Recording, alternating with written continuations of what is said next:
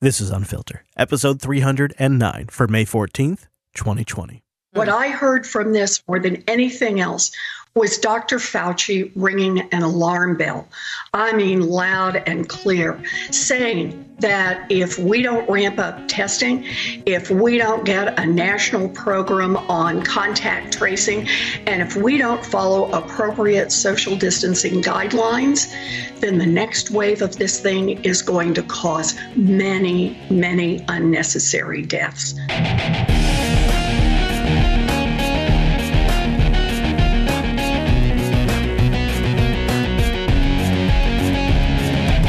Hello, friends, and welcome into episode 309 of your Corona Cracking Cast. My name is Chris, and this week, I bear the scars of frustrating Zoom and other horrible video meetings. I know you're feeling my pain.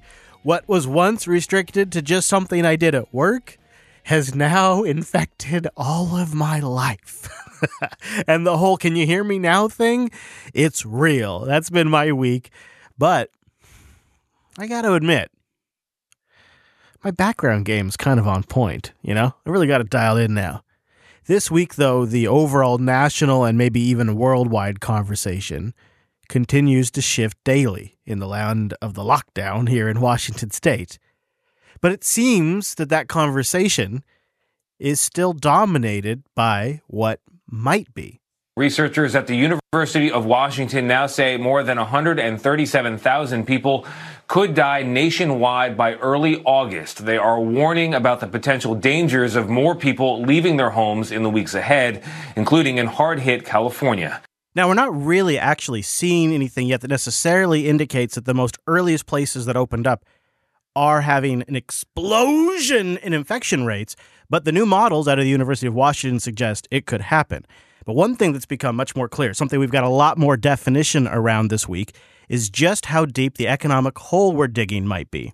Well, that's right. I mean, I think that we know that the economy is suffering tremendously. Another 3.2 million today. That makes it 33 million or something in the last 2 months. This is the largest economic shock that we faced in a long, long time. Huge shock, actually. And we'll get into more of that and why it's different than any other recession that this nation, or probably the entire world, has ever faced. We talk about the Great Recession. We talk about the Great Depression. We talk about the global financial crisis. None of those playbooks will apply to the COVID crash. But we have so much to get into today. I have some clips that I collected from some hearings that I think are pretty important that you get some highlights from. I have some important show updates that I want to share with you, an interesting signal from the Federal Reserve about negative interest rates, and those major bits of the election that are falling into place. And no, I'm not talking about old Handy Joe. I mean, maybe that's going to come up soon, but I actually think that story is starting to peter out. I think they're working on a much bigger takedown of old Joe. But until more develops around Handy Joe, I'm going to respect Nancy's wishes, and I'm going to stick to the facts. And the fact that Joe Biden is Joe Biden. Yeah, Joe's Joe. Right? So we'll look at the legal case hurtling towards Joe Biden. But I say we should jump right into the COVID-19 stuff because that's really the bulk of what I want to talk to you about today, as has been since the show has come back. And there is a lot to say around the whole White House hit hard story that's been circulating for days. Thank you, Mr. President. Almost everyone, as you noted, in the Rose Garden is wearing a mask today. Why haven't you required everyone at the White House to wear masks before now? You hear the dramatic music that they've added? I'm going to back it up just for a beat so you can hear that. Just pay attention to that dramatic music. Why haven't you required everyone at the White House to wear masks before now? The mask has become the big thing. Early on in this, it was ventilators. Now it's all about the masks. Well, if they're a certain distance from me or if they're a certain distance from each other, they do. In the case of me, I'm not close to anybody. I'd like to be close to these two gentlemen. They're hardworking, great men, but... What? Let's stop for just a second here and take an abstract. In your mind, mentally picture Bush Jr. wearing a mask like this, or President Obama wearing a mask that they're talking about. What is the imagery that sends to the nation? What is the message that sends? I think it sends an air of panic.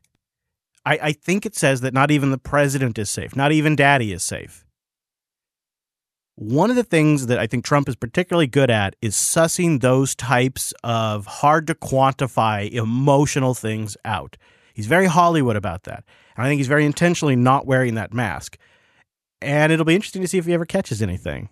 But it has really come to the forefront this week because parts of the White Horse, I like that. Parts of the White Horse Task Force are self-quarantining now.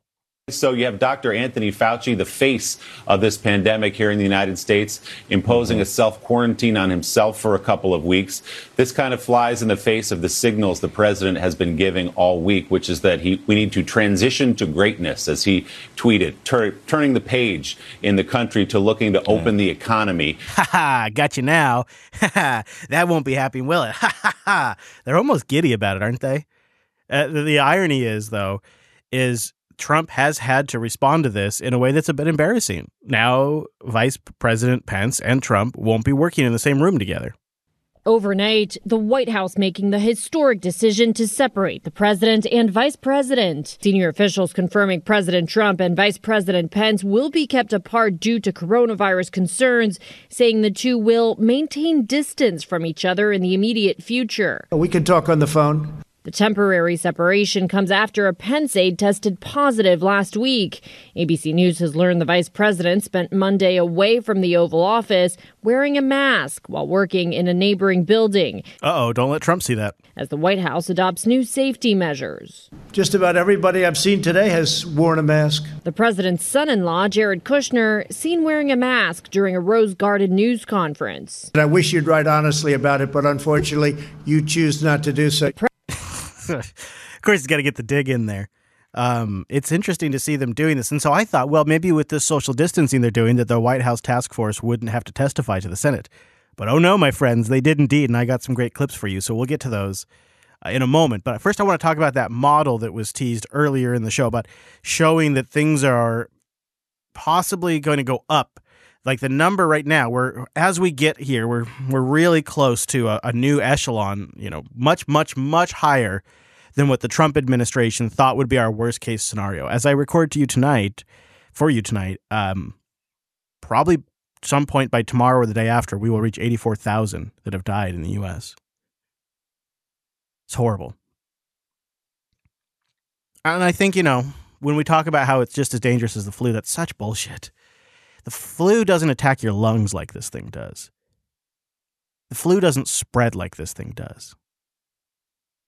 Now, I think you could also argue that maybe we should have been taking the flu more seriously, because whatever I got back in early January, whatever that was, which I think would just be classified as a flu, was really rough. And I have been through some rough medical shit in my life. I almost died a couple years ago. And I spent 7 days in the hospital with my entire midsection split open. So I know what it's like to go through some shit. And I'll tell you, whatever I got back in January was rough as heck. And I don't know what it was, but if that was just the flu, then we should be talking more seriously about the flu. And these models show a serious increase in risk. And I want to talk to you about this for a moment, because I want to propose to you that opening back up, absolutely 100%, no doubt about it, comes with risk, but it is a risk that we must be willing to take. So let's get to the projected death toll from the coronavirus, which has gone up again, according to a widely used model. Researchers at the University of Washington now say more than 137,000 people could die nationwide by early August. They are warning about the potential dangers of more people leaving their homes in the weeks ahead, including in hard-hit California. Jamie Yuccas reports now from Sierra Madre near Los Angeles. This San Diego beach rental shop is one of several California businesses that welcome back customers this weekend. I've been here for 23 years and I feel perfectly safe. Further up the coast, restless Los Angeles residents also left home to explore newly reopened parks and trails. I don't think once the weather gets nice, this lockdown is going to work anymore. Our county, where I'm at, according to the mobility data, people visiting parks is up 30% right now. Above normal, like pre-COVID levels, right? You follow what I'm saying there? People are going to parks more than they ever have right now because so much stuff's shut down. People are out and about. However, that said, honestly, I see most people being pretty smart about it. I got to give credit to my fellow citizens here. They're wearing the mask. They're doing the social distancing, and it's just automatic. I've taken very, very, very few trips out and about since the quote-unquote lockdown. The state of Washington is technically at a stay-at-home order until the end of May. So I'm still technically under one. But we are trying to get a garden going at home, as I bet some of you are out there as well. And so we've had to take a few trips out to the local seed starter, the starter store and stuff like that to get just dirt and pots and plants and all that kind of stuff. And it's even there, people are absolutely following the best practices and guidelines they can. I think one of the things that hasn't really been properly appreciated in all of these models that have been kicked around saying that all these people were going to die or all these bad things would happen. Nice fucking model! Is that people are adaptable. They adapt to the change and they keep on rolling. So I actually have to be honest with you, and I think this is my personal bias, having some family members that are struggling right now. I kind of like this. I like seeing this. I like seeing that people are willing to take a little risk for their liberty and that people are being smart about it. They're not being careless about it. Because at some point, we've got to get back to normal, especially as the weather gets nice. Here in the Pacific Northwest, people are going to go out. We live with 6 months, 7 months of horrible, oppressive, gray, wet, dark weather. So people psychologically need to get out when the sun comes out here. It's happening right now. And that's why it's been so disheartening to see this snitching. Have you guys seen this? I don't know what's going on in your area, so I'll just share what's going on here in my local county. So you guys probably have heard me mention that I have a couple family members that are in their own small businesses. And they're both struggling in their own unique ways. I might talk about that more later. But here in the state of Washington, there's a little town called Snohomish. And the main street of downtown Snohomish is something really special. It's on a riverfront. And it's also a historical town, as we call it. Now, I know that those across the pond and people who are listening around the world will find this funny. But to us, here in the States, we consider these historic old buildings because they were built in the 1800s. And so Main Street is a bunch of buildings built in the 1800s. It's really something. And I was fortunate enough years ago to work down there as part of my day job. And when I worked down there, there was this old guy. He was old back then, and this was more than a decade ago. He's still in business. This old guy was a Trump supporter in the last election. And the tune in the town changed when that happened. Because most of the town was progressive, except for this guy in his barbershop. And so I remember it standing out to me because he was one of the few people you'd see in this neck of the woods that had a Trump hat. You go outside Snohomish Main Street, Trump posters, Trump hats. Yeah, absolutely. It's a hick area. You know what I'm talking about. But you go down to Main Street, well, that's where the progressives lived. And so this guy stood out like a sore thumb. Well, he's been doing this since before I was alive. He's been running this barbershop. And this last week, he decided he needed to reopen to prevent his business from collapsing and putting him out of work. The guy's got to be in his late 70s, mid 80s. I mean, really, maybe even older. I can't even tell anymore. And I was so disappointed when I found out that nearly 160 of my local county residents reported this old guy for opening his shop, for trying to keep his business alive. And I think in part it's because he was a Trump supporter, because when his image ran in the papers, it was him with his Trump cap. And this snitching is so weird to see. It's neighbor versus neighbor, you guys. It's neighbor versus neighbor. Well, who do we turn to when it's neighbor versus neighbor? The authorities. It's just where they want us. And I don't mean to put a bunch of bacon in on this, but think about this. Think about the state of affairs we have come to now. We have turned against our neighbor. And the problem is the snitches did it under the assumption that they'd never be found out. But when it comes to government websites and leaking information, it's almost a foregone conclusion. A list posted online shows the names and phone numbers of every single person who's reported violations of Governor Inslee's stay-at-home order. What? And now they're the ones being targeted by the very same violators. Camera 7's Gary Horker spoke with one of those people whose information was revealed, and she says she never realized it would be public. Now she's getting death threats. Well, now I wish I hadn't snitched. And people are, when you're angry about this lockdown, when you're angry about the steps that your governor has taken that you think don't represent you, and I want to remind you, there are areas of Washington that have had very, very, very little struggles. Western Washington's really been where predominantly all of our COVID-19 cases have been. When you look at Eastern Washington, or even just off into farmland, in some areas there's been zero. So some people are very upset about this, and they need somewhere to direct their anger. And so when you show up on a leaked snitch list, yeah, people are going to be really pissed off.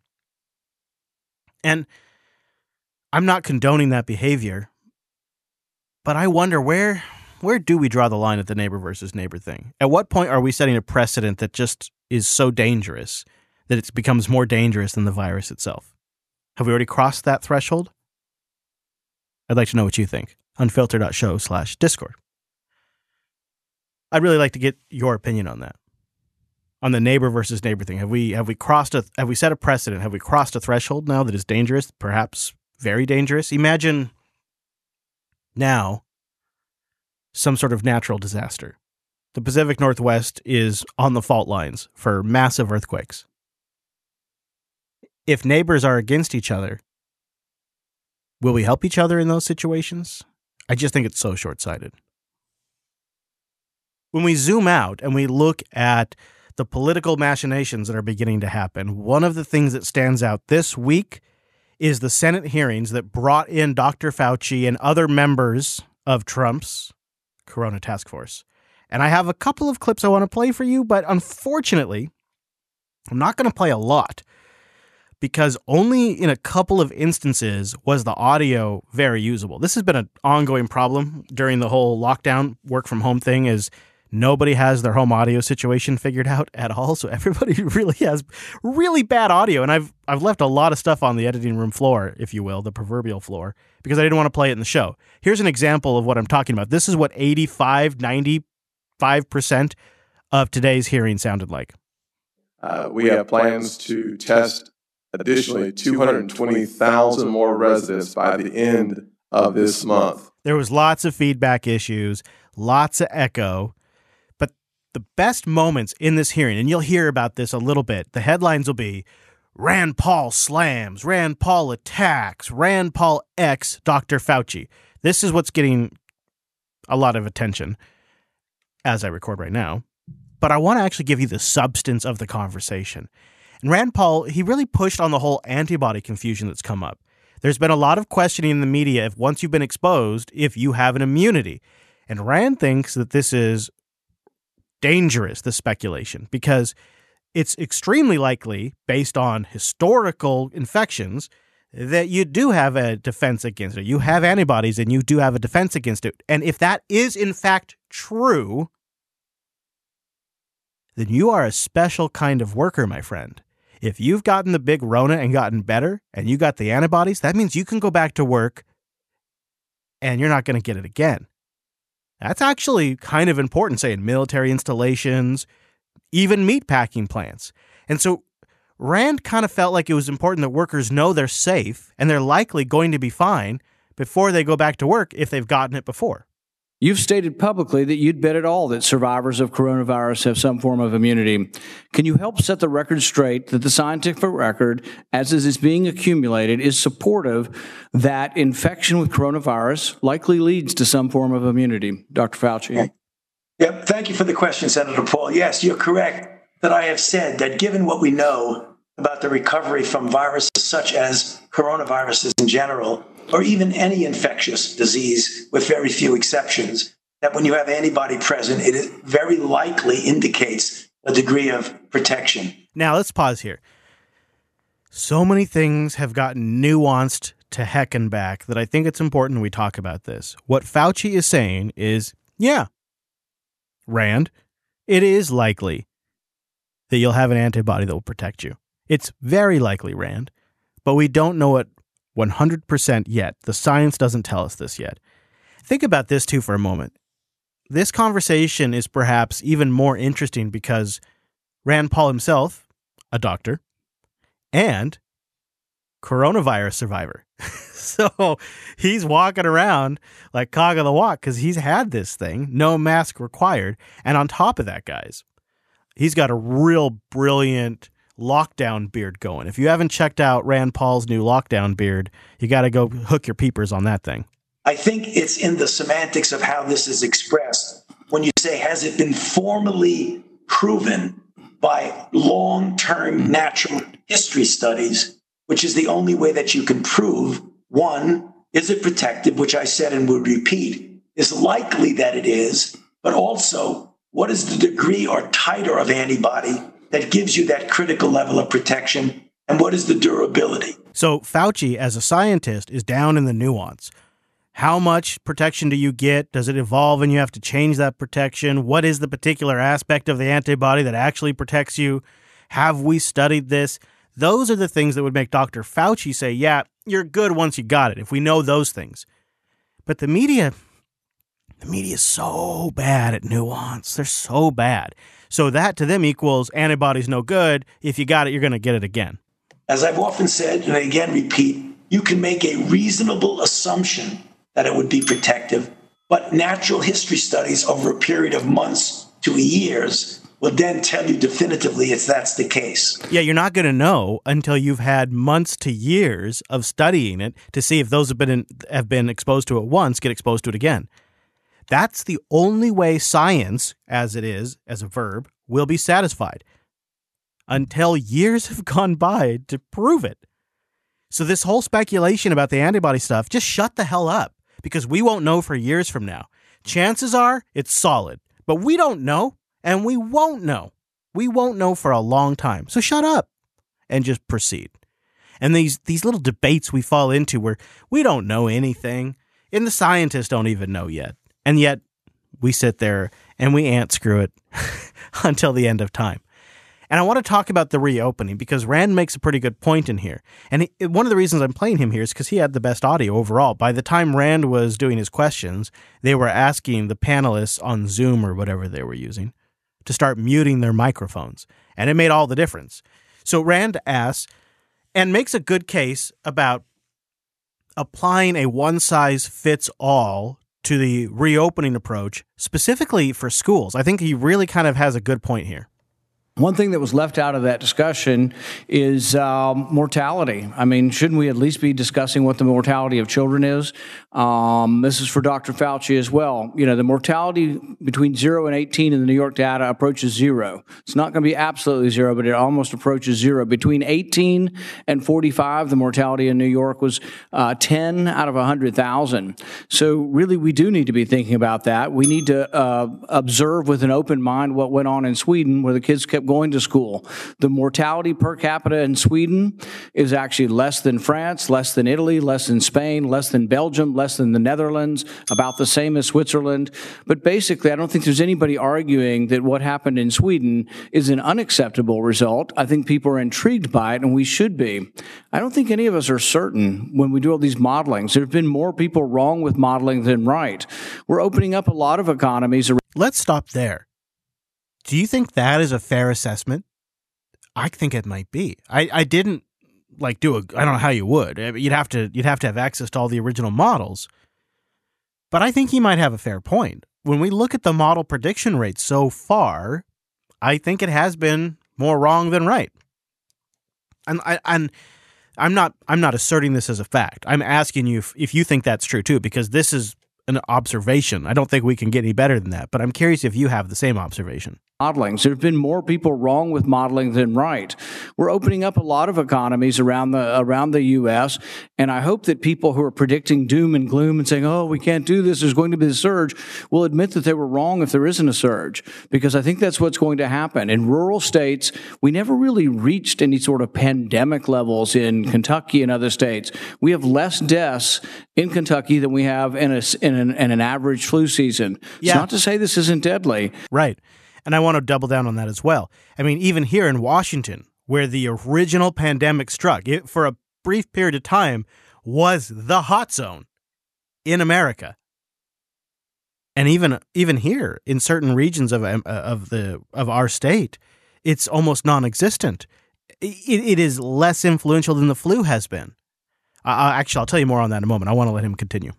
Kentucky than we have in an average flu season. It's not to say this isn't deadly, but really outside of New England, we've had a relatively benign course for this virus nationwide. And I think the one-size-fits-all that we're going to have a national strategy and nobody's going to go to school is kind of ridiculous. We really ought to be doing it school district by school district, and the power needs to be dispersed because people make wrong predictions.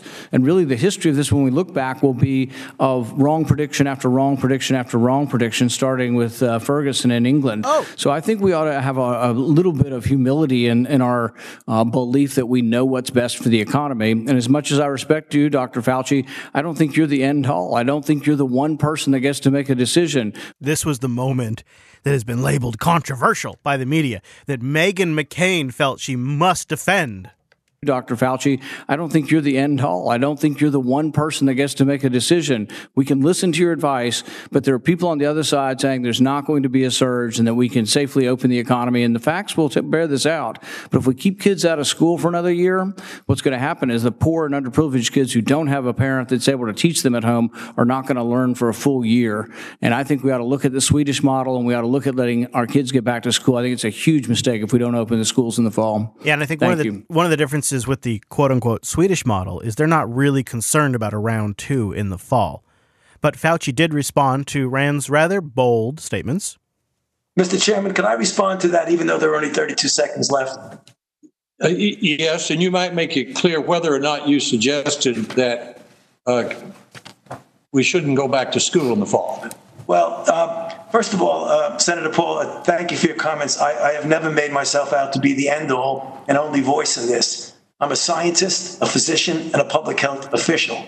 I give advice according to the best scientific evidence. There are a number of other people who come into that and give advice that are more related to the things that you spoke about the need to get the country back open again and economically. I don't give advice about economic things. I don't give advice about anything other than public health. I think Fauci's been very respectful. Rand kind of hit him sort of hard, and maybe even for things that weren't necessarily fair when it comes to like setting policy about school reopenings. And Fauci responds in a respectful way. So got to give him credit for that. Second of all, I think it's important you process what the man is saying here. He doesn't give advice on reopening the economy. He gives medical advice. Now, the thing about that observation, which he has just backed up, is that the media never really plays anyone who might be an economic expert. They don't really pay attention, with the exception of things like CNBC, to people that are forecasting and modeling what the hell is going to happen to us if we don't reopen all of these states. They're only playing the medical side. Now, you could argue that lives matter more than economy, and I would argue that you're being small-minded and you're not considering how changing fundamental businesses around people would alter their lives in such a negative way that I hate to say it. Many of them, like that old man that I was talking about with the barbershop, will die. That old man is being forcibly quarantined, even though he is not currently showing symptoms. They're going to forcibly quarantine him and shut down his business. He thinks that it'll be the end of his business and that it will die. That business is older than I am. It's the only thing that man has. He's not married anymore. His wife's dead. He doesn't have kids that pay him any attention. If his business goes away, he's going to die. So it is so callous to say that lives are more important than the economy because it is ignorant. It pretends that the two things are not interconnected so tightly. It's disconnected from reality. It's understandable from politicians who have been full-time politicians for their entire life and have never run a business, have never had to work a job. But for everybody else outside that category, what the hell's the matter with you? Wake the hell up. About economic things, I don't give advice about anything other than public health. So I wanted to respond to that. The second thing is that you use the word we should be humble about what we don't know. And I think that falls under the fact that we don't know everything about this virus. And we really better be very careful, particularly when it comes to children. Before he gets to the children stuff,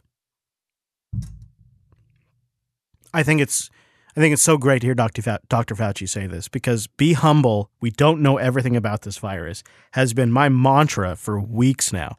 And I think that's so important to remember. Anything could change with this son of a bitch.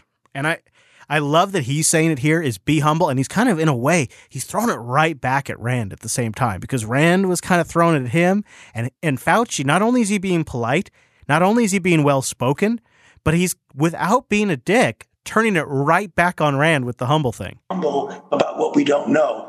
And I think that falls under the fact that we don't know everything about this virus. And we really better be very careful, particularly when it comes to children, because the more and more we learn, we're seeing things about what this virus can do that we didn't see from the studies in China or in Europe. For example, right now, children presenting with COVID-19. Isn't that weird? I mean, Dr. Fauci, head of the nation's medical scientific response and information conduit to the President of the United States, got the name wrong.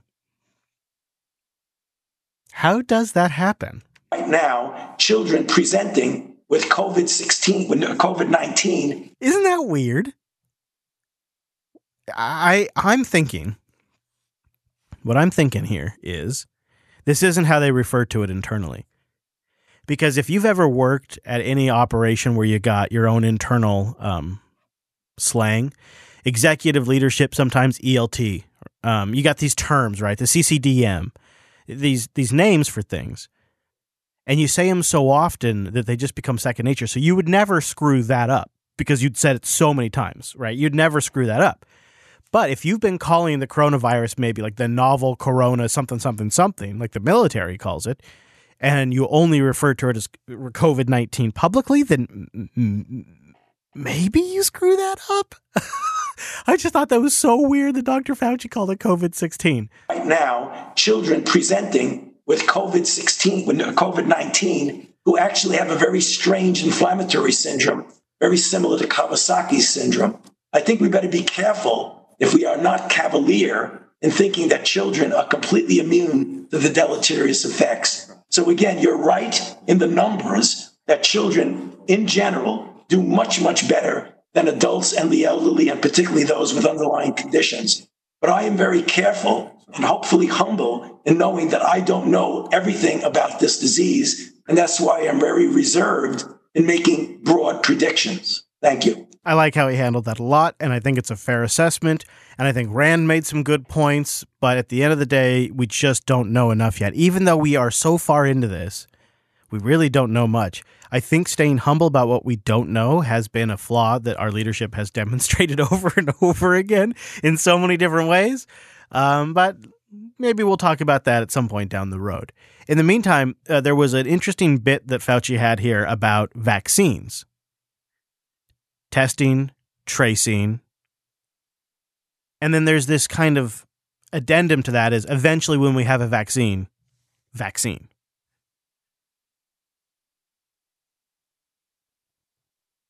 But why so much focus on the vaccine?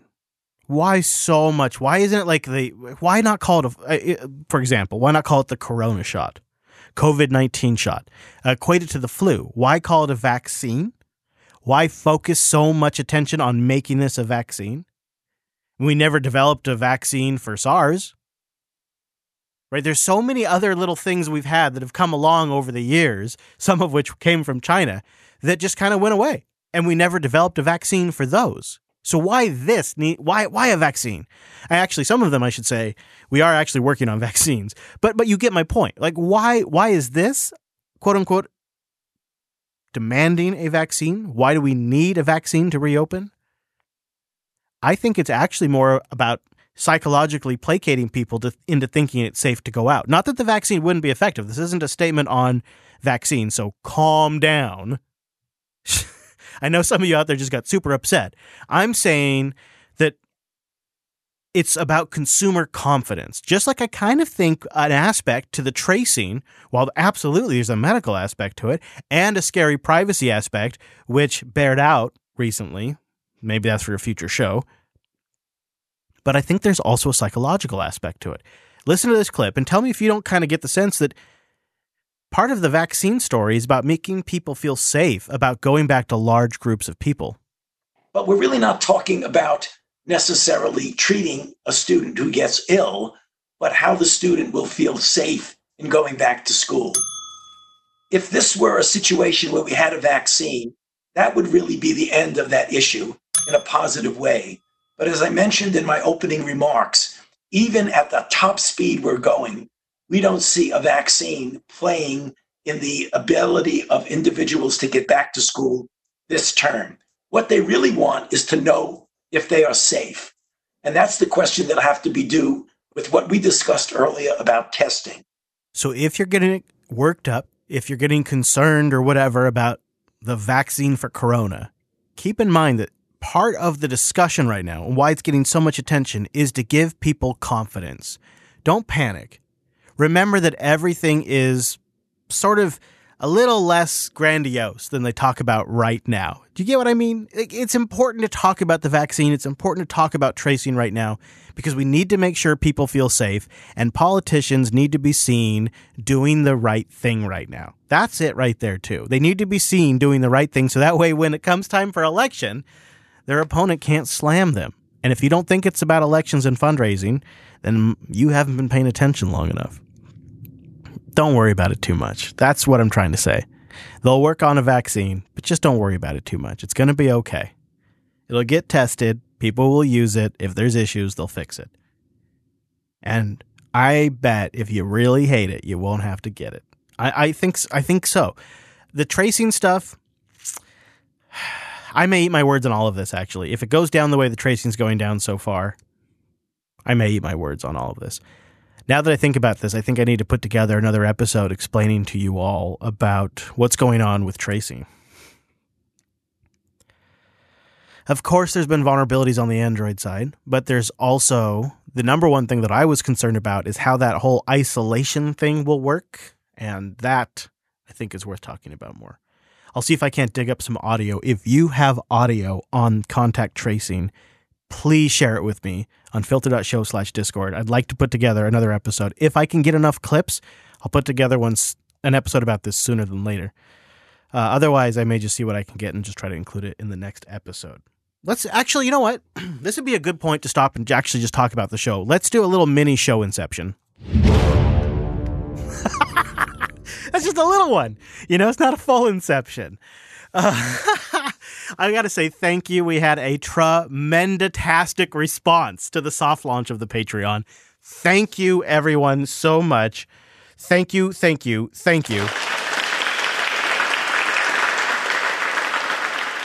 I felt so motivated to get the show going again, and I think the number one validating thing since the relaunch has been those of you who have shared the show with people, those of you who have sent me a note thanking for the show to come back, and now the third wave of this has been the response we've gotten on Patreon.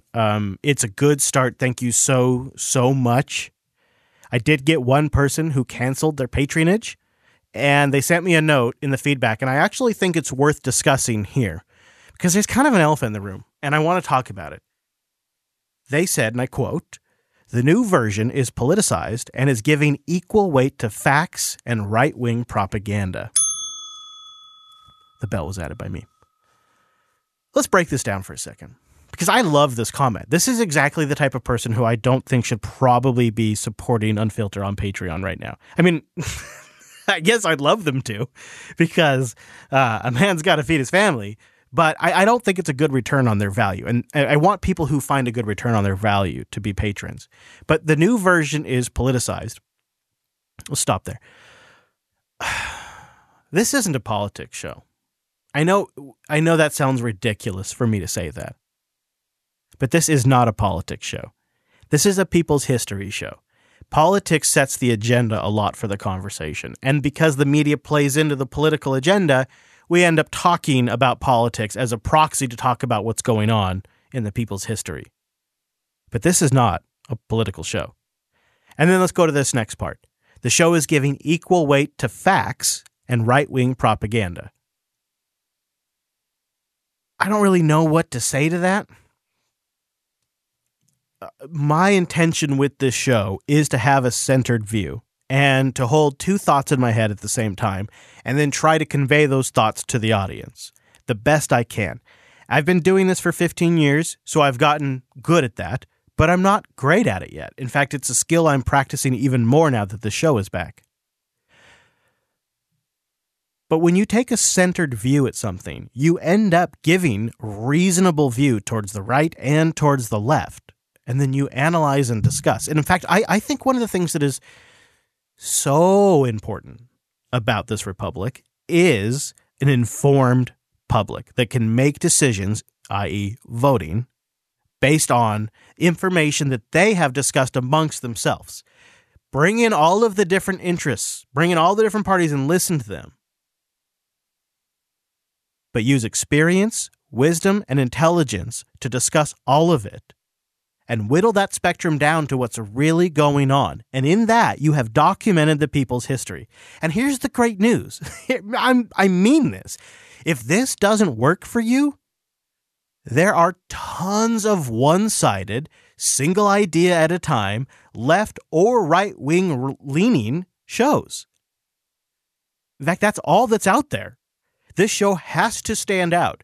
If I were to go all left, or if I were to go all right, I'd essentially either be a copy of an MSNBC production or a Fox News production. So you understand, for survival of the show, it doesn't do me any good to become partisan in one direction. I have to give equal thought to the facts, to both the left and the right. Now, frequently you will hear me criticize Nancy Pelosi or Chuck Schumer, these kinds of people, maybe a little more than I go after some of the people on the right.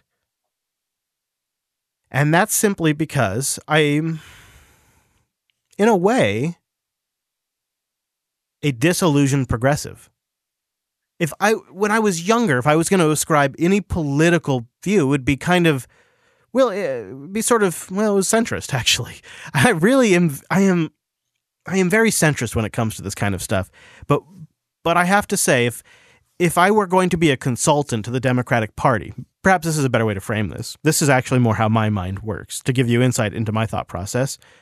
If I were hired as a consultant to the Democrats to help them win the next election, my analysis would be that their failure to put forward a better candidate betrays the very rot that is causing the party to lose elections. And this cycle will continue until they solve that rot. And I believe Nancy Pelosi and others are sort of the head or the peak or the tip of the iceberg, if you like, of that rot. For example, I think when you zoom in on the current election status, what you find is they're putting someone forward who is a very boring candidate.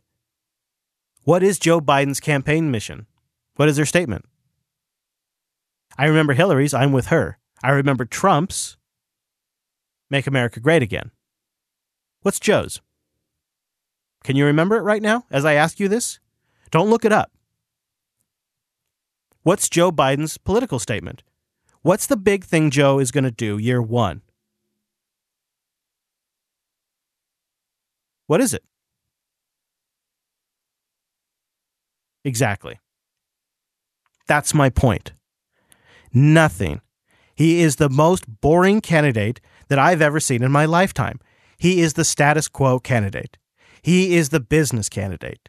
He is keep things the way they are that make people like Nancy Pelosi rich candidate, just like Hillary was. And interestingly, there are lots of questions about their health. They seem to have put together, once again, another campaign led by somebody who has serious medical issues that actually might make them a poor candidate, and they refuse to acknowledge them. Hillary had obvious legal issues and corruption problems. Her damn emails. But they would ignore them. But the public doesn't ignore them. Joe finger-banged somebody that worked for him, and he's been caught wet-handed. But they're going to ignore that. So I do get critical about the Democrat Party because I think they're never going to win until they fix these problems. Oh, we could talk about the Republicans, but I think Trump is self-evident. And I think my analysis of Trump speaks for itself. And like I say, the great news is, if you don't like it, there's so many other one-sided, single idea at a time, left or right-wing leaning shows that you could find one. Just turn on Fox News, MSNBC, CNN, or any of them. That's not what Unfilter is.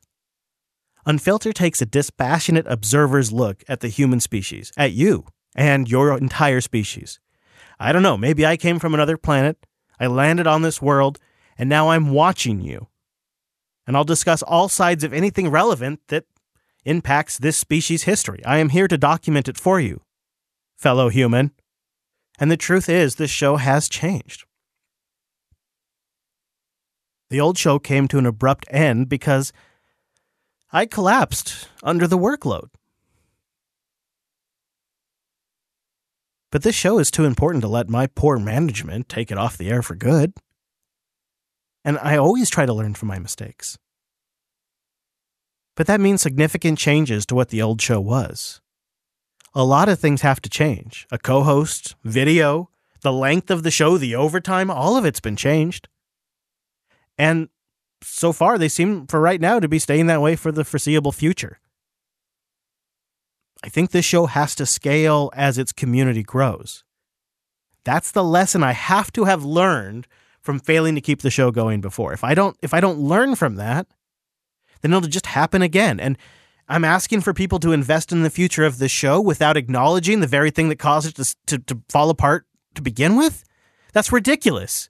That's setting the expectation differently than I set the very expectation on the people I cover in this show. I have to be accountable for the mistake made here. And that's the truth. I will always try to learn from my mistakes. I've been doing this for a long time, but it doesn't mean I have it perfect. And if I have to make changes to make the show sustainable, to make the people's history possible, I think that's what's important. Where I see this show in the overall world has changed since it was last on the air. You won't believe this, but I genuinely believe this, and I will try to prove it to you every single episode. This show is a post-politics show. Our problems are way too big for silly tribalism. This show will be a people's history of world events during our time.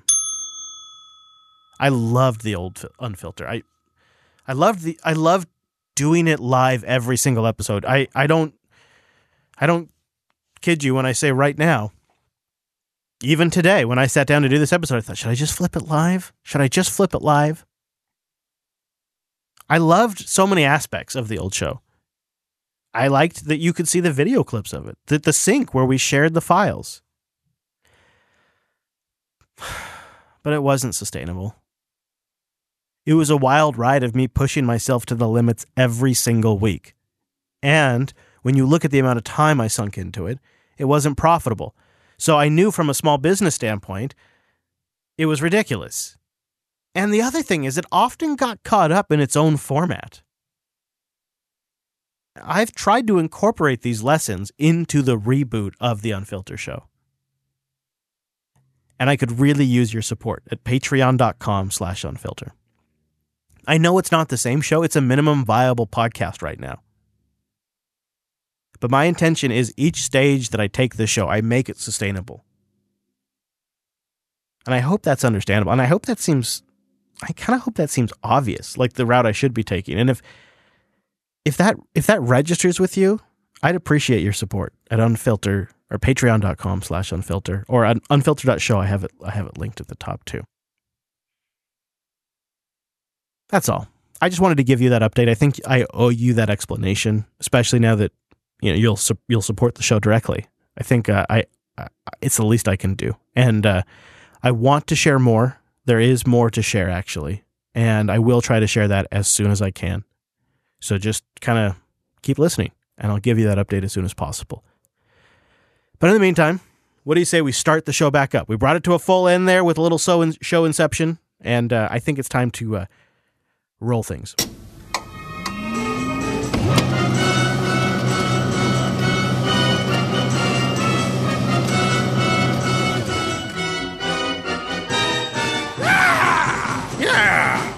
All right, let's talk about hospitals right now.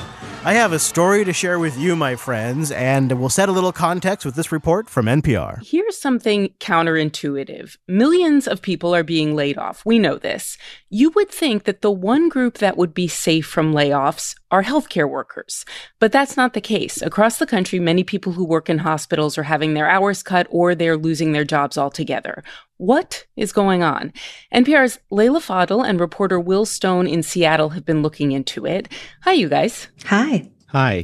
Will, let me start with you. With everything that is going on right now, why would hospitals be cutting people's hours and laying them off? The pandemic has totally disrupted the business of healthcare, from big private hospitals to small community ones. You have most in-person doctors' visits canceled, and many non-urgent so-called elective procedures were stopped. Add in the fact that fewer patients overall are coming into emergency rooms, and you have a situation where hospitals have fewer patients and are losing some of their biggest sources of revenue. In fact, consumer healthcare spending fell 18% in the first 3 months of the year. And the knock-on effect of that is that people who work in hospitals are losing their jobs. That's right. Many are losing work, some permanently, others temporarily. I spoke to Sean Reed, who's an ER nurse on the east side of Washington state. Her hospital has scaled back ER staffing to the bare minimum, and they're asking nurses like her to take furloughs. Basically, if our volumes don't pick up, then we have to really look at how we're staffed. We're trying to avoid layoffs and we're trying to keep people working. And so when I look at like a nurse that we've only had for, maybe a year or two who's pregnant with her third child, and I know that she's going to need hours now, I'm willing to fall on that sword to make sure that she can get hours. Let's talk about this. So my neighbor is a fantastic gal. I think she's probably in her early 60s, although honestly, if it wasn't for that silver hair, you'd think she's in her late 50s. She's doing great. She's a widow, and her family recently moved out of Washington. And she's a nurse. And I really was impressed when the whole corona thing came down, and she wasn't afraid to go in. I thought maybe, I kind of would, I'd have a little hesitation, but not Eileen. She didn't have any hesitation. She was down to clown, and she went in every single day fearlessly. Well, last week, Eileen's hospital furloughed her.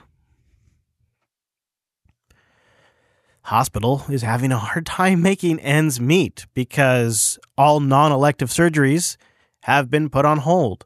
And so the only area that has any work is the corona area, which isn't over full. It's doing fine. Like they have no capacity issues there. And so she's been furloughed. And she just now has to sit at home by herself. And it's been hard for her because her family left a couple of months ago. And just about every night, Eileen showed up at our door just looking for a little human connection because now that she's not going to work, she's got no one. And she thought she'd be the last to get laid off or furloughed in this situation. She's just completely flabbergasted by it. There is an aspect to this shutdown that you're not hearing about. And this is happening. I've gotten notes from all over the country about the very first note I got was from Texas, from a nurse who was being laid off. And then I started to get more. And then it happened to my neighbor, Eileen. She's the nicest lady, too. And you wouldn't want to see anybody in this situation. And she's taking it in stride. But it's absolutely wild to be sitting across the dinner table from a lady who's a nurse at a hospital in the middle of a pandemic. And she's out of work. Can you imagine that?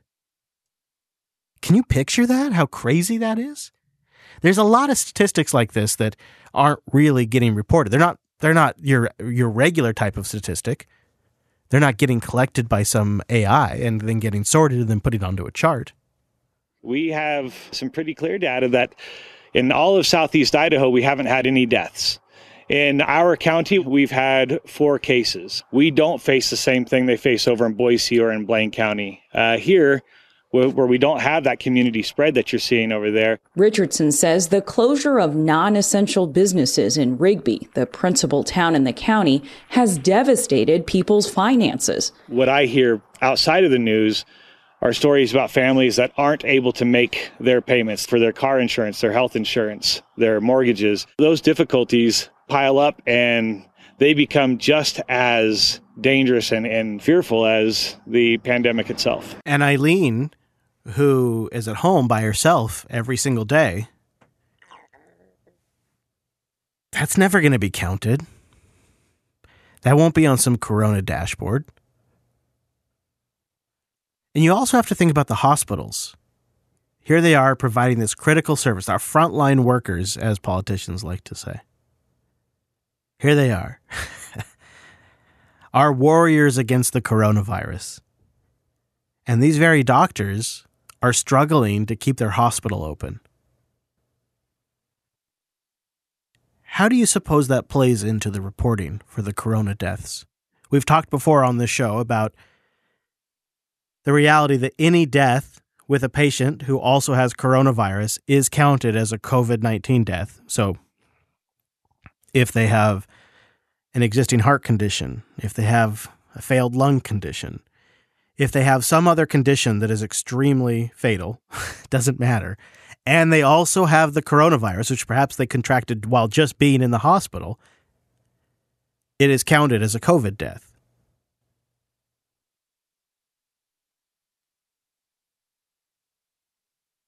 But there's a money aspect to that as well.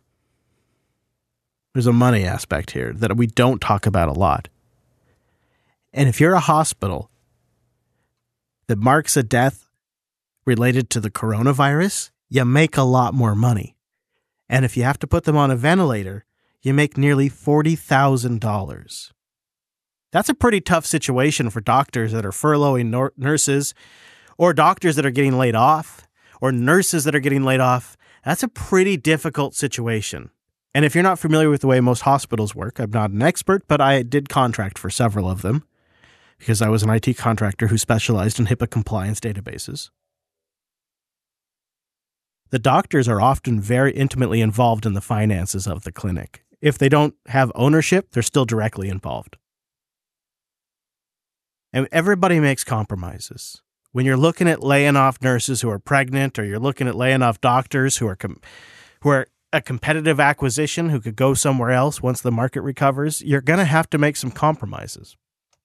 So Senator Scott Johnson from Minnesota is going to come on here with this clip, and he's going to tell us just how much money they can make. This isn't a conspiracy. This is just the way this has been set up per the federal relief guidelines. Hi, Senator Scott Johnson. I serve Minnesota and I represent Carver County. I'm a family physician and I'm in the trenches, if you will. Recently, I've been, if you will, accused of trying to drum up some sort of conspiracy theory because I've divulged some information that people weren't aware of. That's not who I am. So let's just step back a little bit. Let's just talk about some facts. And these are facts that a lot of times people don't understand about medical care. And I understand this is hard to talk about, but let's just jump into it. First, I want to talk about allocation. What is happening in regards to COVID-19 and allocation? Well, right now, the first chunk of money from the CARES Act, $2.2 trillion, the first chunk went out. And based on how Medicare dollars are normally distributed, New York City, New York State got a chunk of money, and so did Minnesota. If you divide that chunk of money New York got by the number of COVID-19 cases they have, they ended up getting about $12,000 per case. $12,000 per case. If you divide the Minnesota amount by the Minnesota COVID-19 cases, we end up getting not 12,000, but 300,000. So there's an inequity there, right? But what Medicare did was they allocated and distributed the dollars based on what they've done historically. And Minnesota typically gets about 1.7%, and New York probably gets about 3.5 times that based on population. What does that mean? Well, a few days later, we had both senators from New Jersey, one of the congressmen, come out and complain that that's not fair. That's not the way it should be done. They want the dollars to be distributed, especially the next chunk, which will be even bigger. They want it distributed based on the number of COVID-19 cases. Okay, that's an allocation. Here's another allocation. Hospital administrators. Hospital administrators might well want to see COVID-19 attached to a discharge summary or a death certificate. Okay, so this is the core point, although I thought the preamble to that was pretty important for you to hear. But this is the core point about why hospitals are incentivized to register COVID patients. Why? Because if it's a straightforward garden variety pneumonia that a person is admitted to the hospital with, if they're on Medicare, typically the diagnosis-related group lump sum payment will be about $5,000. But if it's COVID-19 pneumonia, then it's $13,000. And if that COVID-19 pneumonia patient ends up on a ventilator, it goes to $39,000. How about that? Let's back this up. Let's play it again. Admitted to the hospital with, if they're on Medicare, typically the diagnosis-related group lump sum payment will be about $5,000. But if it's COVID-19 pneumonia, then it's $13,000. And if that COVID-19 pneumonia patient ends up on a ventilator, it goes to $39,000. Aha. You see, baby, this is why ventilators were such a big deal. Now, I can demonstrate those facts to you, and I've been fact-checked, and I've sent it out to different news sources. I didn't make these things up. You can get these from Medicare. The bottom line, that's another allocation. Now, physicians have gotten their undies in a bundle, and they said, you calling me a liar? No, I'm not calling you a liar. But listen, physicians, the Hippocratic Oath talks about us keeping our art pure. You and I both know that we are oftentimes in a position where we suffer a moral injury.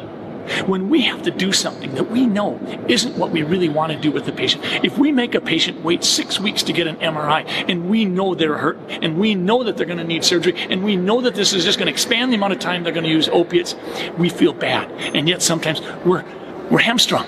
The network, the insurance company, they won't let us do otherwise. The only way we can do it is if the patient pays cash, and they're not in that position. That's a moral injury, and that's what we do. So when someone says, I'm saying that physicians lie about the death certificate, no, I'm not. But it's just like if a hospital administrative type of person comes up to me when I've done a discharge summary, and they say, Dr. Jensen, we see this patient had congestive heart failure and emphysema. But you know what? We noticed that their sodium was also a little low. Yeah, but I never had to deal with it. Yeah, but it was low, wasn't it? Yeah. Well, the medical term for low sodium is hyponatremia. So the person will say, well, if you put hyponatremia down, because it was part of the equation, then the hospital will get paid a little bit more. That's why United Health Group was in court, was because with the Medicare Advantage group of people, they were having people go out looking through our charts in our office to see if there were any diagnoses that we hadn't included on some of our charge tickets that they hadn't gotten into their data bank. As soon as they get those other diagnoses into their data bank, they can go to the insurance payer or to Medicare and say, see, we deserve more money because we have a more complicated group of patients. It's just how the medical system works. It's just how it works. It's unfortunate. But they got to make money. And you could easily justify it. If you close, you can't help people. That's Senator Scott Johnson from Minnesota. You can look that up on YouTube. There's more to that clip. I just gave you a little bit of like the most important nuggets, but I encourage you to go look the whole thing. Scott Johnson, Minnesota.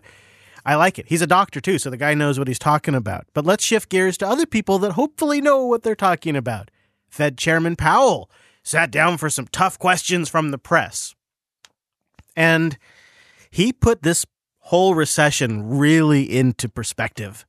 This downturn is different from those that came before it. Earlier in the post-World War II period, recessions were sometimes linked to a cycle of high inflation followed by Fed tightening.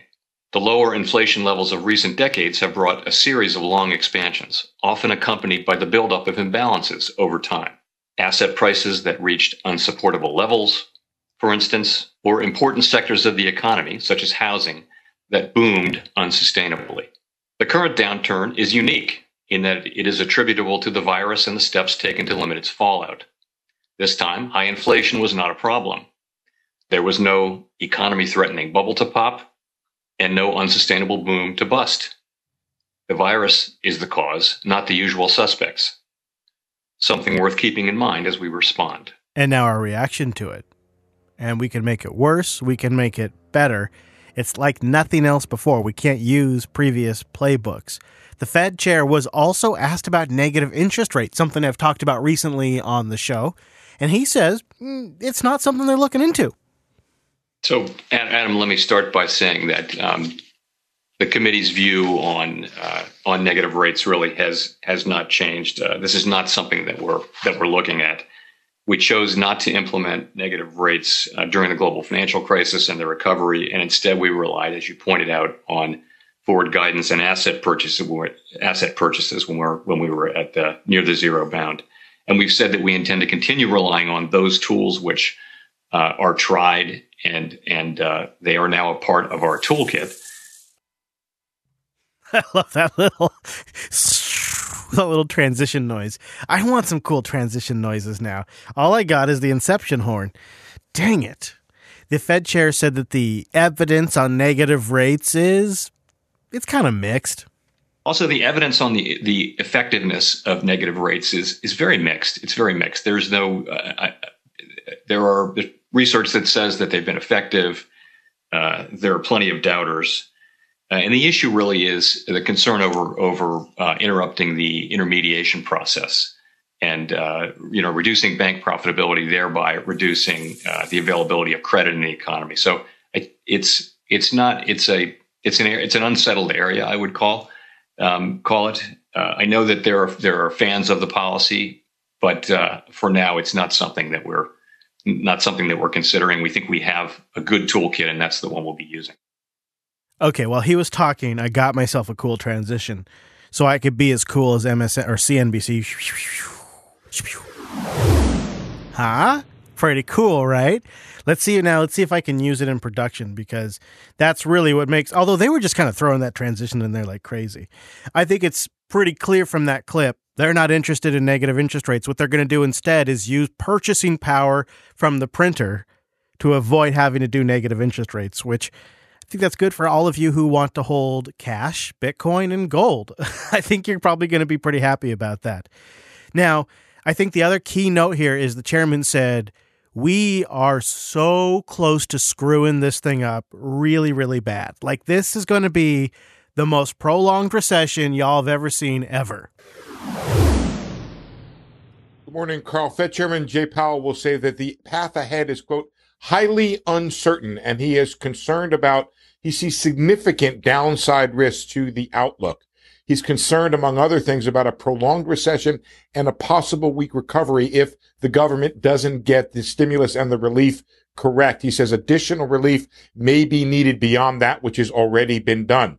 Concerned that liquidity problems could turn into solvency problems.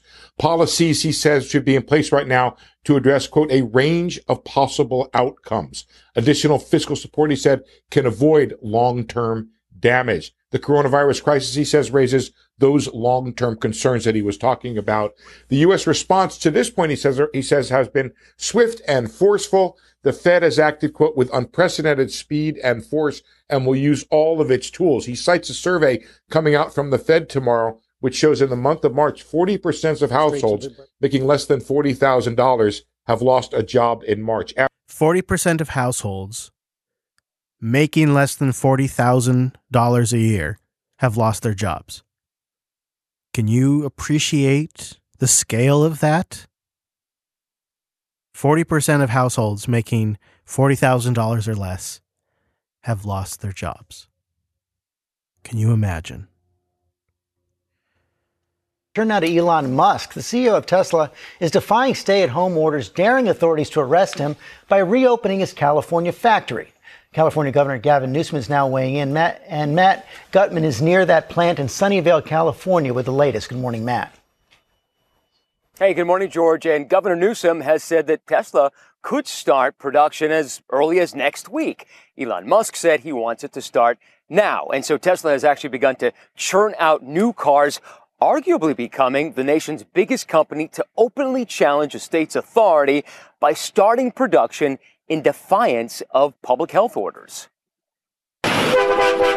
This morning, Tesla, the largest manufacturing employer in California, brazenly defying the county's public health orders, saying it opened its doors on Monday after instituting some safety precautions. The company's Fremont plant has been shuttered since March 23rd. Now, rows of cars, delivery trucks, and workers seen at the company's plant showing the tech giant creaking back to production. I'm happy to come back to work. I think we're very well prepared. The opening comes after a days-long standoff with local leaders, with billionaire CEO Elon Musk filing a federal lawsuit against Alameda County, alleging it's violating constitutional civil liberties. Musk even threatening to move Tesla's giant operations to another state. I want to make sure that we can do it, like I said, in a safe, methodical way. And tensions still running high on Monday as Musk tweeted, "If anyone is arrested, I ask that it only be me." Hours later, Governor Gavin Newsom trying to defuse the situation. Yeah, listen to this. This basically sounds like he's going to convince the local authorities to play ball. I have great expectations that we can work through at the county level the issue with this particular county and this company in the next number of days. Why can't he talk better? Why has he got to use the wrong words so much? I know some of you, I've gotten some feedback, unfiltered.show/contact, that I am too hard on Governor Newsom, but I don't know, man. I just can't stand the way that guy talks. I'm sorry. I really can't. He just seems like he's trying so hard, and that gets on my nerves because it comes across as so disconnected from the actual plight. Like, you look at the homeless situation on the coast there in San Francisco, or just the outrageous prices of goods in California, and it just seems like he's so completely disconnected from the people's problems right now. And people are more concerned about real things, like grocery prices. Prices at the grocery store are on the rise. They're increasing at the highest rate since the 1970s. ABC's Inez de la Cotera has more. Oh, that's not good. This morning, sticker shock at the supermarket. Last year at Memorial Day, our hamburger price was $3.99 a pound. It's going to be $5.99 a pound this year. Grocery prices jumping by more than 2.5% since April, the biggest one-month bump in nearly 50 years. 46 years to be accurate. And they think the trend will continue for the rest of this year, actually perhaps for 12 more months total. As the knock-on effects of the shutdown at the meat plants and all these different things begin to impact the entire pipeline of the food supply, they believe it'll have a 12-month knock-on effect. Are you loving this? A 12-month knock-on effect, and that the prices will remain high at least for a year. We're talking 2, 5, 15% increases on goods. Some will be sustainable and not so hard to take, and others will be uncomfortable. And that's not the only thing. Today, the Fed, as I record this, but as you hear this probably in the last couple of days, the Fed Housing Market Survey has never looked more bearish than it has right now. The Federal Reserve Survey of Consumer Expectations shows that the deterioration in America's view of the economy is bad. For the first time since the financial crisis, respondents to this survey expect home values to flatline over the next year. Listing prices are down across several major metro regions, which I can confirm as I have been looking at lots recently. I've been looking at lots because I want to find a home base after this whole pandemic thing. So one of the things that's been really made clear to me is I need to have a home base that I own. And I'm hoping to leverage the situation, but it's when you look at the listings, you can see that they've dropped the prices when you have the MLS report. It's flat would be good. It looks like, I think flat would be the best case result on home values.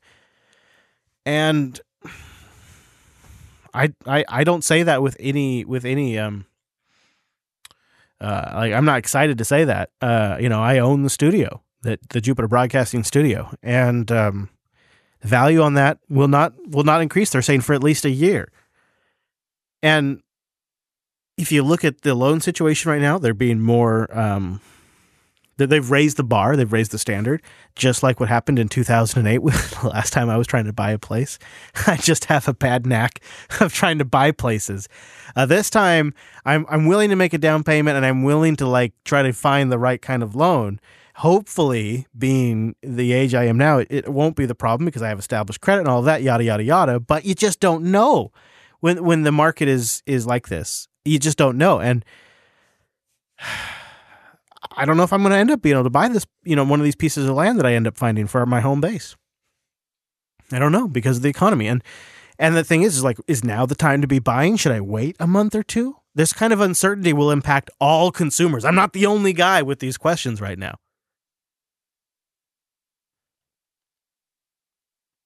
It's going to impact the market. And that's just, there's so many areas. Another one we talk a lot about on this show is oil. And I think you're seeing the oil prices stabilize, which is good. And I wonder if it isn't a reaction to some military moving that's been happening recently. Check this out. The US is reportedly removing Patriot anti-missile systems and other military assets from Saudi Arabia as it winds down a military buildup that began as tensions with Iran flared up last year. Yeah, that's how it's being billed. This is, by the way, Al Jazeera. But I wouldn't be surprised if it had more to do with the oil negotiations. This is all coming from the Wall Street Journal. Among the facilities affected will be Saudi oil installations. Remember the U.S. Yeah, they're just removing the military from the oil installations, but it's totally about Among Iran. the facilities affected will be Saudi oil installations. Remember, the U.S. deployed more assets there after an attack on Saudi Aramco oil plants last September. Dozens of U.S. military personnel will also be reassigned. I wonder if that has something to do with the recent stabilization of oil prices, and if that wasn't the extra card beside tariffs that Trump was playing with. All I know is I was hoping for the oil to get a little cheaper here in Washington. Some of the cheapest places I go still around here, right now as I record this, $2.30-ish cents. You, at the rarest station, can find it in the $1.89 range, $1.89. That's the lowest it's gotten here, anywhere. And that's like the iffy gas. You know, like maybe they cut it with water gas. But the not so iffy gas, they're not really getting below $2.30 a gallon. So, yeah. I guess now all I have is the increase in price to look forward to. We'll see. Maybe not. You never know with these kinds of things. Just like you never know what Joe Biden's going to say next. Oh! But he's defending his decision to hunker down during the virus, just like you knew he would. Isn't this the brilliance of this remote campaign that Joe Biden has been leading from his basement? It's obviously the right thing to do scientifically. Well, we're on the campaign trail now, and everybody says, Biden's hiding. Well, let me tell you something. Do people say that? Biden's hiding? Did he just coin a term about himself that people are going to use now? Well, we're on the campaign trail now, and everybody says, Biden's hiding. Well, let me tell you something. We're doing very well. We're following the guidelines of the medical profession. We're following the guidelines of the experts, of the Dr. Fauci's of the world. We're doing very well, and matter of fact, we're winning if you look at all the polling data. I'm not saying that's going to last till November. I don't know enough to know that. But right now, the idea that somehow we are being hurt by my keeping to the rules and following the instructions that have been put forward by the docs is absolutely bizarre. I reject the premise that somehow this is hurting us. There's no evidence of that. I'm following the rules. Following the rules. The president should follow the rules instead of showing up at places without masks and the whole thing. Why? You're getting nervous, man. Just calm down. It's okay. I've always said I wanted my president to be the rule follower. But that's his defense. And you knew he had that in the back pocket. That's an obvious defense. It's a good, solid defense. He's in the risk demo too, so he probably should be staying in the old basement. Don't tell that to all of the senators and your Congress critters. But yeah, I mean, it's a defense, and I think it's one that will hold up. I think he's solid there. That's not what's coming for Joe. No. The Biden bust? No. Okay, guys, we need a name for this. The Biden blow, maybe. Something I want it to, you know me, I like it to be alliterative. Something like that. This is what's coming for Joe Biden. This Michael Flynn stuff. Yeah. All of this Michael Flynn stuff you've been hearing about recently, and just to recap super briefly, Michael Flynn appears to be off the hook. Just then this afternoon, the Justice Department is dropping its criminal case against President Trump's former national security advisor, retired General Michael Flynn. Flynn, as you may recall, was charged with lying to the FBI about his contacts with Russian officials. Yeah, you remember Michael Flynn, right? He's that big Russian spy. We've all been betrayed.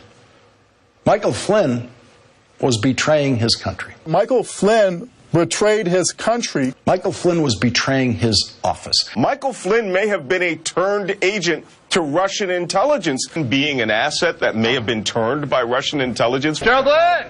General, you feel you betrayed your country. He has brought this on himself, just like he has brought himself immense shame. Michael Flynn would still be the national security advisor, and that would be the threat to national security. His first national security advisor, Mike Flynn, may be a Russian asset. He's guilty. What Flynn did in supporting a candidate who the Russians were helping through this operation, so egregious. It's funny because it's treason. Yeah, you remember that guy, right? Michael Flynn? You remember him, don't you? The one that was the asset? Giuliani said that there was Flynn was a perjury trap. He was still saying that yesterday. Even by the brief, you knew that wasn't true. Now we have the 302. Now we have it. Yeah, now we have it indeed. So if you don't remember, Michael Flynn was essentially entrapped. I don't say this from a political standpoint. I say it from the facts. James Comey himself will admit that he took advantage of a politically newbie group of people to set the seed to help his old boss. You look at this White House now, and it's hard to imagine 2 FBI agents ending up in the same room. How did that happen? I sent them.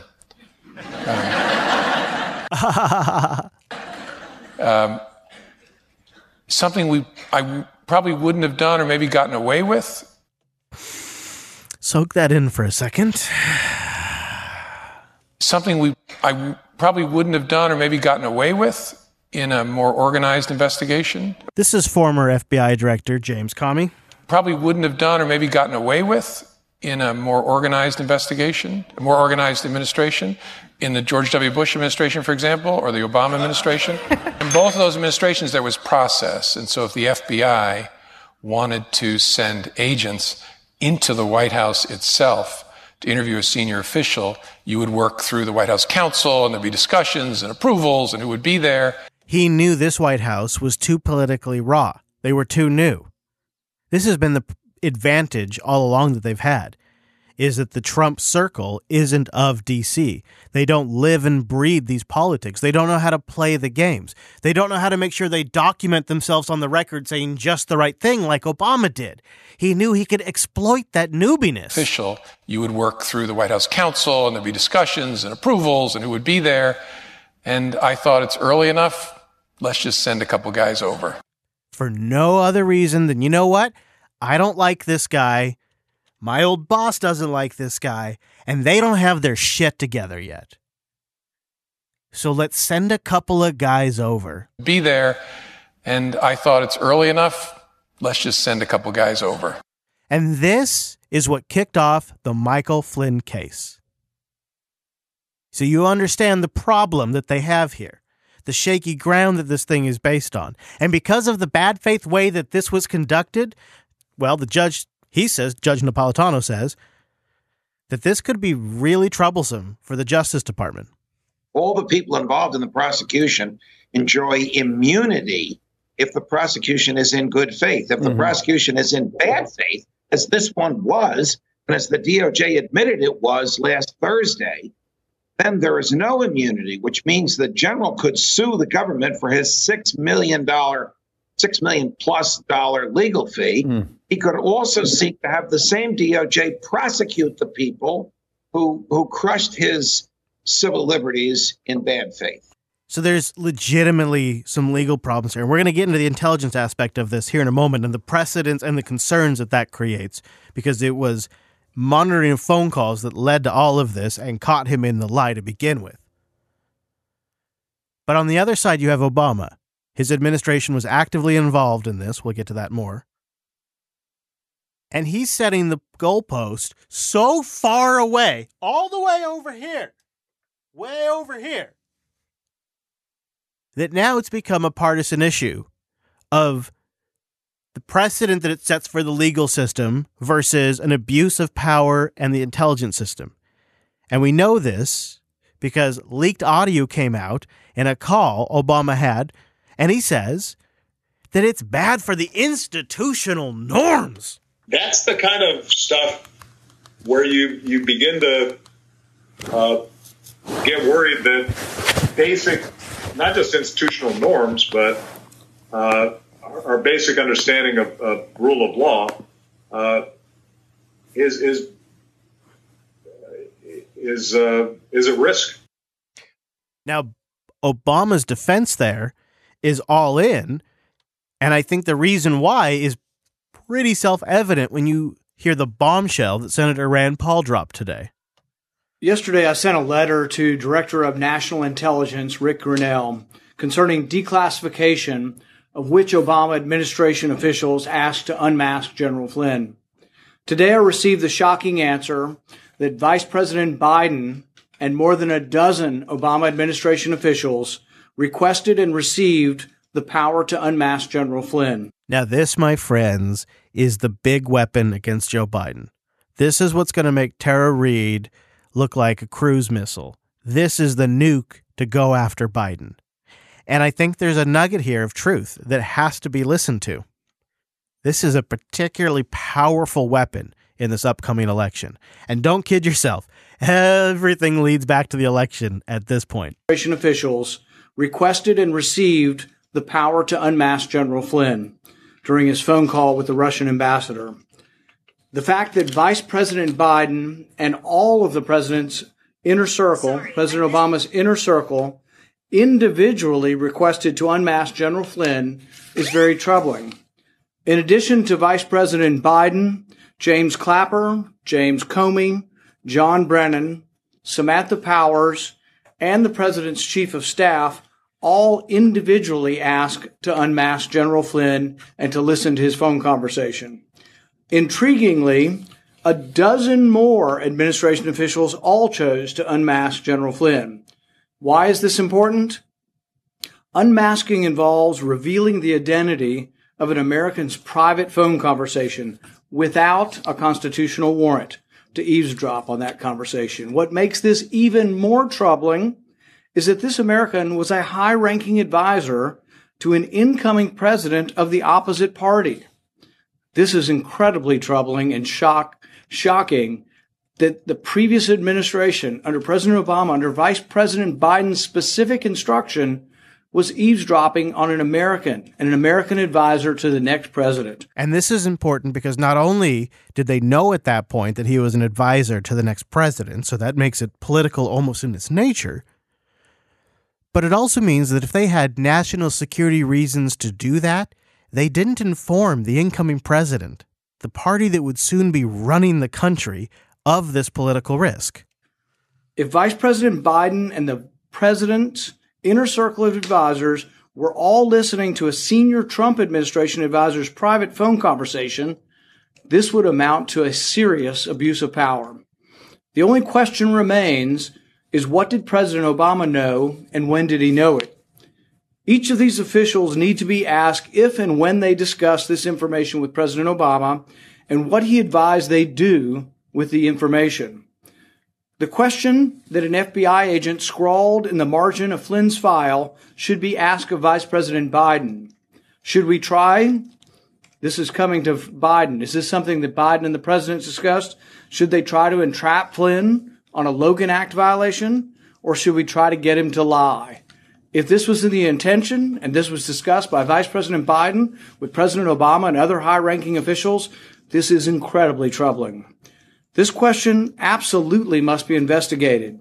That's why today I'm inviting the Director of National Intelligence to come to testify next week on these troubling, declassified documents that now show that Vice President Biden and virtually the entire top echelon of the administration of President Obama was listening to an American's conversation without a constitutional warrant, unmasking him, and listening to a top advisor of an incoming president of the opposite party. This is incredibly troubling. So my friends in real time out there now, not people listening in the future, when you hear them talk about the rule of law and how this Flynn decision affects all of that, they're deflecting the conversation from this.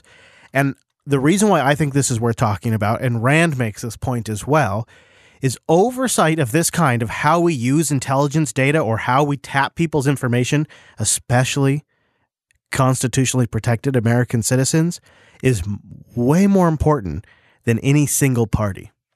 I think it's an amazing accusation. It is incredibly potent, and this is not going to go away quietly, but it fits into my point that the abuse of power in the intelligence community can happen with either party, any person, and that's why we should take away that power so no one is tempted to use that power against their political opponents.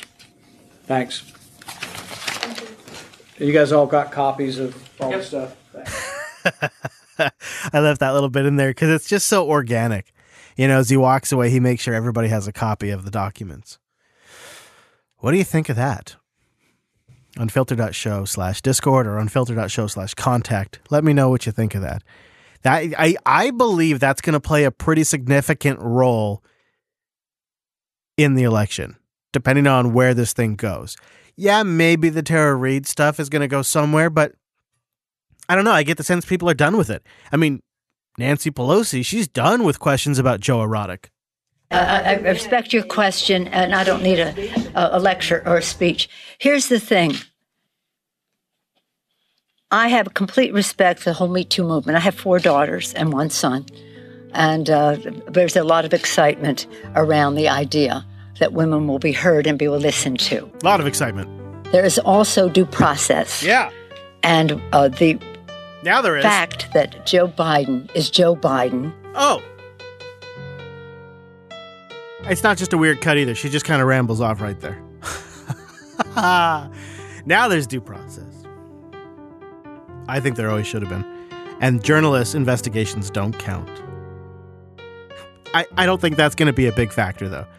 This intelligence abuse, what happened with Flynn, I could see them making so much hay because it plays into the entire witch hunt narrative. It, bookends the entire thing from Russiagate to impeachment to this. It's so tidy that if they don't exploit this, it'll be the biggest political oversight of this entire election. That's what I say. I say that. I mean, I might be wrong, but that's what I say. Thank you for supporting. Please do continue to support this show. Patreon.com/unfilter. It makes all of the difference. If you found this show interesting, if it was thought-provoking or valuable, please support it at patreon.com/unfilter. It is vital to keeping the show sustainable. Big shout out to our ever-growing community at unfiltered.show/Discord. You can get this show in RSS form, so that way you just get every single episode when it comes out at unfiltered.show/subscribe. Please go get it there. Because right now, if something big happens, I'll release an episode out of schedule, and you get it if you're subscribed. And remember, give me liberty, or give me death, as they used to say. Or right now, really, give me internet, and I'll Netflix and chill. Thanks so much for tuning in this week's episode of The Unfiltered Show. I'll see you right back here next week.